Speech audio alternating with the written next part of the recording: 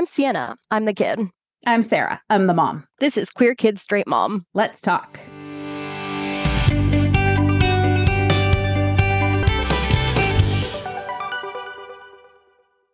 Welcome back to Queer Kid Straight Mom. As Sienna explained last episode, we are starting a new project on our Patreon. Yeah, so it's something a little bit different.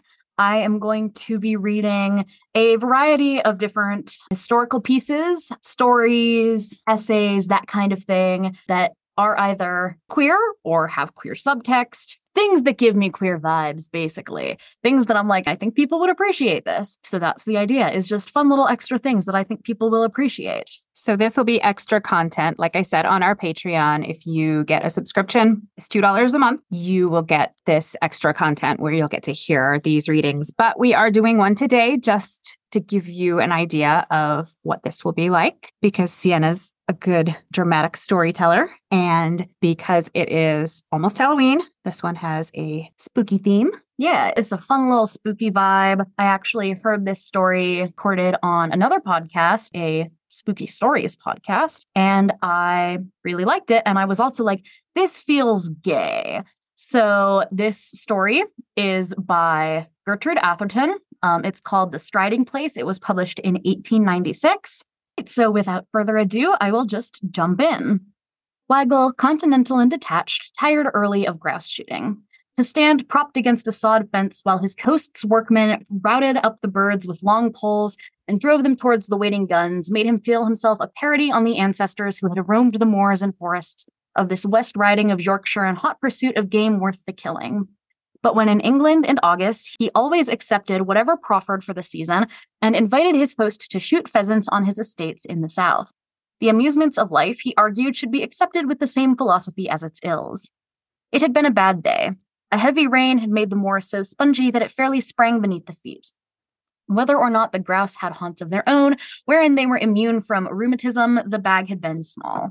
The women, too, were an unusually dull lot, with the exception of a new-minded debutante who bothered Weigel at dinner by demanding the verbal restoration of the vague paintings on the vaulted roof above them. But it was no one of these things that sat on Weigel's mind as, when the other men went up to bed, he let himself out of the castle and sauntered down to the river.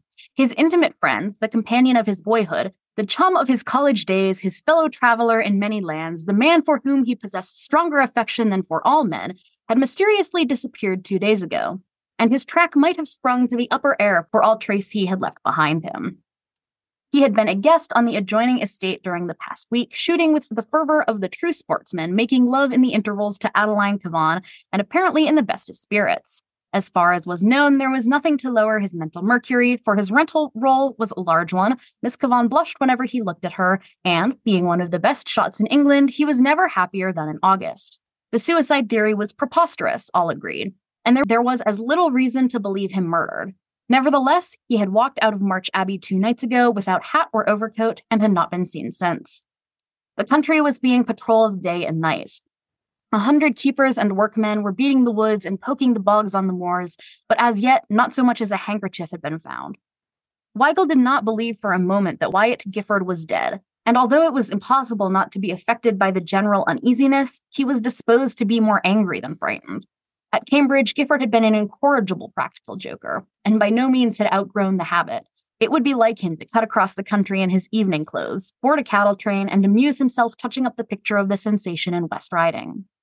However, Weigel's affection for his friend was too deep to companion with tranquility in the present state of doubt, and instead of going to bed early with the other men, he determined to walk until ready for sleep.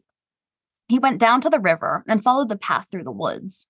There was no moon, but the stars sprinkled their cold light upon the pretty belt of water flowing placidly past wood and ruin, between green masses of overhanging rocks or sloping banks tangled with tree and shrub, leaping occasionally over stones with the harsh notes of an angry scold to recover its equanimity the moment the way was clear again. It was very dark in the depths where Weigel trod. He smiled as he recalled a remark of Gifford's. An English wood is like a good many other things in life, very promising at a distance, but a hollow mockery when you get within. You see daylight on both sides, and the sun freckles the very bracken. Our woods need the night to make them seem what they ought to be, what they once were before our ancestors' descendants demanded so much more money in these so much more various days. Weigel strolled along, smoking and thinking of his friend, his pranks, many of which had done more credit to his imagination than this, and recalling conversations that had lasted the night through.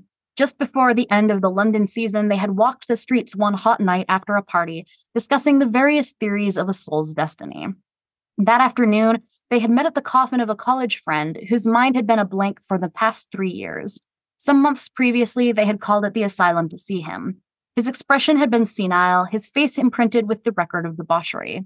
In death, the face was placid, intelligent, without ignoble lineation, the face of the man they had known at college. Weigel and Gifford had no time to comment there, and the afternoon and evening were full. But coming forth from the house of festivity together, they had reverted almost at once to the topic. I cherish the theory, Gifford had said, that the soul sometimes lingers in the body after death. During madness, of course, it is an impotent prisoner, albeit a conscious one. Fancy its agony and its horror. What more natural than that, when the life spark goes out, the tortured soul should take possession of the vacant skull and triumph once more for a few hours while old friends look their last. It has had time to repent while compelled to crouch and behold the result of its work. It's shrived itself into a state of comparative purity. If I had my way, I should stay inside my bones until the coffin had gone into its niche, that I might obviate for my poor old comrade the tragic impersonality of death. And I should like to see justice done to it, as it were, to see it lowered among its ancestors with the ceremony and solemnity that are its due. I am afraid that if I dissevered myself too quickly, I should yield to curiosity and hasten to investigate the mysteries of space. You believe in the soul as an independent entity, then? That it and the vital principle are not one and the same? Absolutely. The body and soul are twins, life comrades, sometimes friends, sometimes enemies, but always loyal in the last instance. Someday, when I am tired of the world, I shall go to India and become a Mahatma solely for the pleasure of receiving proof during life of this independent relationship. Suppose you were not sealed up properly and returned after one of your astral flights to find your earthly part unfit for habitation. It is an experiment I don't think I should care to try, unless even juggling with soul and flesh had palled. That would not be an uninteresting predicament. I should rather enjoy experimenting with broken machinery. The high, wild roar of water smote suddenly upon Weigel's ear and checked his memories. He left the wood and walked out on the huge slippery stones, which nearly closed the river wharf at this point, and watched the waters boil down into the narrow paths with their furious, untiring energy. The black quiet of the woods rose high on either side. The stars seemed colder and whiter just above. On either hand, the perspective of the river might have run into a rayless cavern. There was no lonelier spot in England, nor one which had the right to claim so many ghosts, if ghosts there were. Weigel was not a coward, but he recalled uncomfortably the tales of those that had been done to death in the Strid. Wordsworth's Boy of Egremont had been disposed of by the practical Whitaker, but countless others, more venturesome than wise, had gone down into that narrow boiling course, never to appear in the still pool a few yards beyond. Below the great rocks which formed the walls of the Strid was believed to be a natural vault, onto whose shelves the dead were drawn. The spot had an ugly fascination. Weigel stood, visioning skeletons, uncoffined and green, the home of the eyeless things which had devoured all that had covered and filled that rattling symbol of man's mortality, then fell to wondering if anyone had attempted to leap the Strid of late. It was covered with slime. He had never seen it look so treacherous. He shuddered and turned away, impelled, despite his manhood, to flee the spot. As he did so, something tossing in the foam below the fall, something as white yet independent of it, caught his eye and arrested his step. Then he saw that it was describing a contrary motion to the rushing water, an upward-backward motion. Weigel stood rigid, breathless. He fancied he heard the crackling of his hair. Was that a hand? It thrust itself still higher above the boiling foam, turned sideways, and 4 frantic fingers were distinctly visible against the black rock beyond. Weigel's superstitious terror left him. A man was there, struggling to free himself from the suction beneath the Strid, swept down, doubtless, but a moment before his arrival, perhaps as he stood with his back to the current. He stepped as close to the edge as he dared. The hand doubled as if in imprecation, shaking savagely in the face of that force which leaves its creatures to immutable law, then spread wide again, clutching, expanding, crying for help as audibly as the human voice. Weigel dashed to the nearest tree, dragged and twisted off a branch with his strong arms, and returned as swiftly to the Strid. The hand was in the same place, still gesticulating as wildly. The body was undoubtedly caught in the rocks below, perhaps already halfway along one of those hideous shelves. Weigel let himself down upon a lower rock, braced his shoulder against the mass between him, then, leaning out over the water, thrust the branch into the hand. The fingers clutched it convulsively. Weigel tugged powerfully, his own feet dragged perilously near the edge. For a moment, he produced no impression, then an arm shot above the waters. The blood sprang to Weigel's head. He was choked with the impression that the Strid had him in her roaring hold, and he saw nothing. Then the mist cleared. The hand and arm were nearer, although the rest of the body was still concealed in the foam. Weigel peered out with distended eyes. The meager light revealed in the cufflinks of a peculiar device. The fingers clutching at the branch were as familiar. Weigel forgot the slippery stones, the terrible death if he stepped too far. He pulled with passionate will and muscle. Memories flung themselves into the hot light of his brain, trooping rapidly upon each other's heels, as in the thought of the drowning. Most of the pleasures of his life, good and bad, were identified in some way with this friend. Scenes of college days, of travel, where they had deliberately sought adventure and stood between one another and death upon more occasions than one. Of hours of delightful companionship among the treasures of art and others in the pursuit of pleasure, flashed like the changing particles of a kaleidoscope. Weigel had loved several women, but he would have flouted in these moments the thought that he had ever loved any woman as he loved Wyatt Gifford. There were so many charming women in the world, and in the 32 years of his life, he had never known another man to whom he cared to give his intimate friendship. He threw himself on his face. His wrists were cracking, the skin was torn from his hands. The fingers still gripped the stick. There was life in them yet. Suddenly, something gave way. The hand swung about, tearing the branch from Weigel's grasp. The body had been liberated and flung outward, though still submerged by the foam and spray. Weigel scrambled to his feet and sprang along the rocks, knowing that the danger from suction was over and that Gifford must be carried straight to the quiet pool. Gifford was a fish in the water and could live under it longer than most men. If he survived this, it would not be the first time that his pluck and science had saved him from drowning. Weigel reached the pool.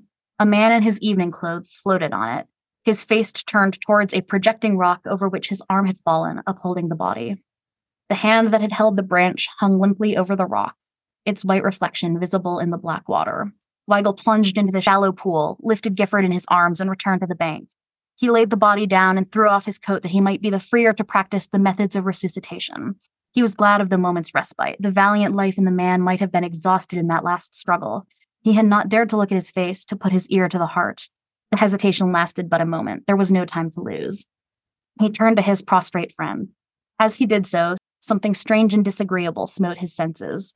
For a half moment, he did not appreciate its nature. Then his teeth clacked together, his feet, his outstretched arms pointed towards the woods. But he sprang to the side of the man and bent down and peered into his face. There was no face. The end. That was an extremely creepy story, Sienna. I like it. I like those creepy gothic vibes. What did you think? I thought it was really good. Very compelling.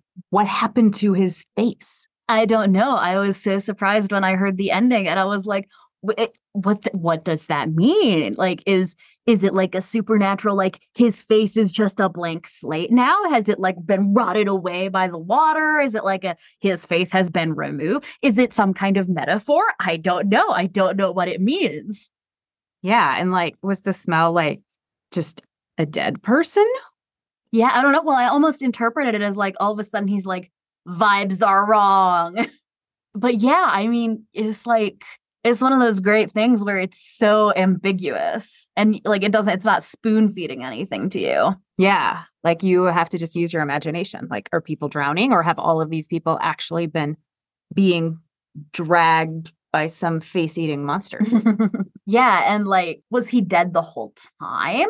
Because I mean, he's been gone for 2 days, right? Like, did he drown and there was like a ghost thing? I mean, because that was their whole conversation about like re-inhabiting a body and whether the soul and the body are separate.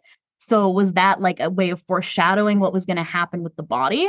And there's no like metaphorically, there is no face because it's not him anymore. Right, because what made him, right? Like they were talking about the college friend whose face was not recognizable as the man they had known in college because his spirit was gone, even though his body was living. So, is it like there was no face because, yeah, he's gone?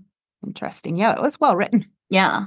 Like it. Definitely see what you're saying about the some queerness coming across in there. I always think it's funny when you've got a story that's like I have loved many women, but I have never loved them as I love you. And I'm like, that's just Like, called being gay. You're gay.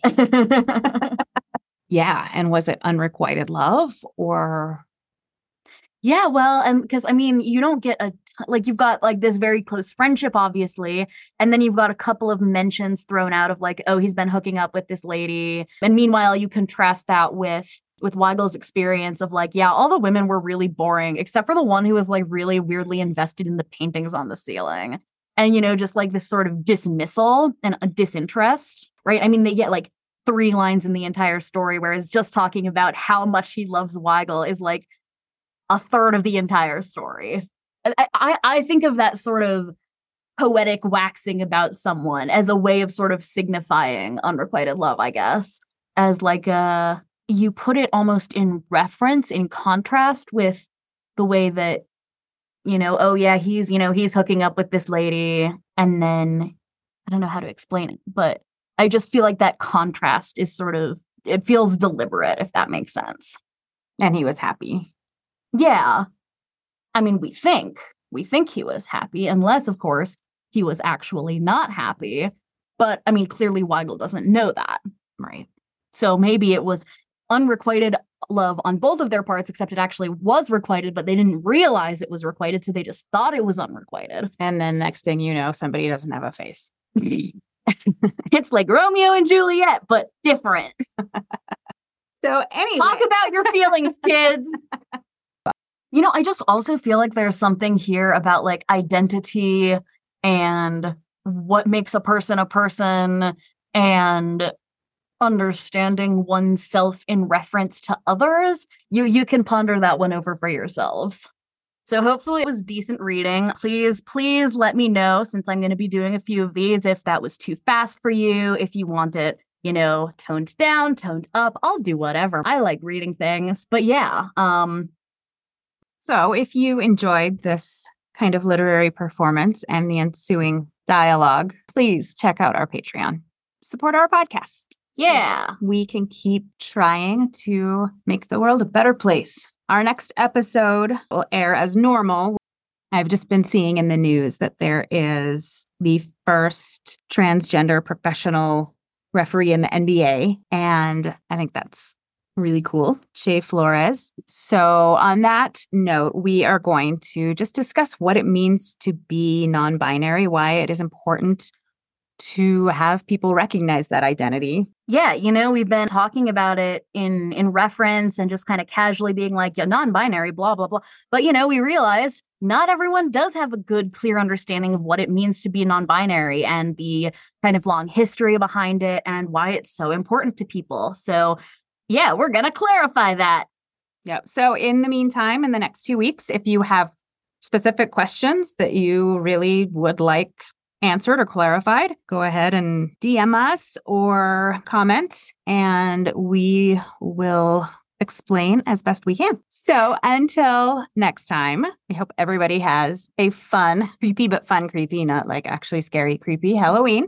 Watch lots of queer-coded horror movies. If you want some recommendations, look at our episode from last year. Yes, definitely. Right now, we are watching The Haunting of Bly Manor, which is really good. It's gay. We're really enjoying it. So that's one recommendation. All right. Take care, everybody, and we'll catch you next time. Bye. If you found this podcast helpful, interesting, or just mildly amusing, please consider rating and reviewing us on your podcasting platform of choice. It really helps us to get the word out there and spread this information as far as we can. And as always, check out our website at queerkidsstraightmom.com or visit us on Facebook, Queer Kid Straight Mom, Instagram at queerkid.straightmom, or Twitter at queerkidstr8mom. And if you're feeling especially generous, please consider joining our Patreon by searching Queer Kids Straight Mom. It helps us fund this podcast.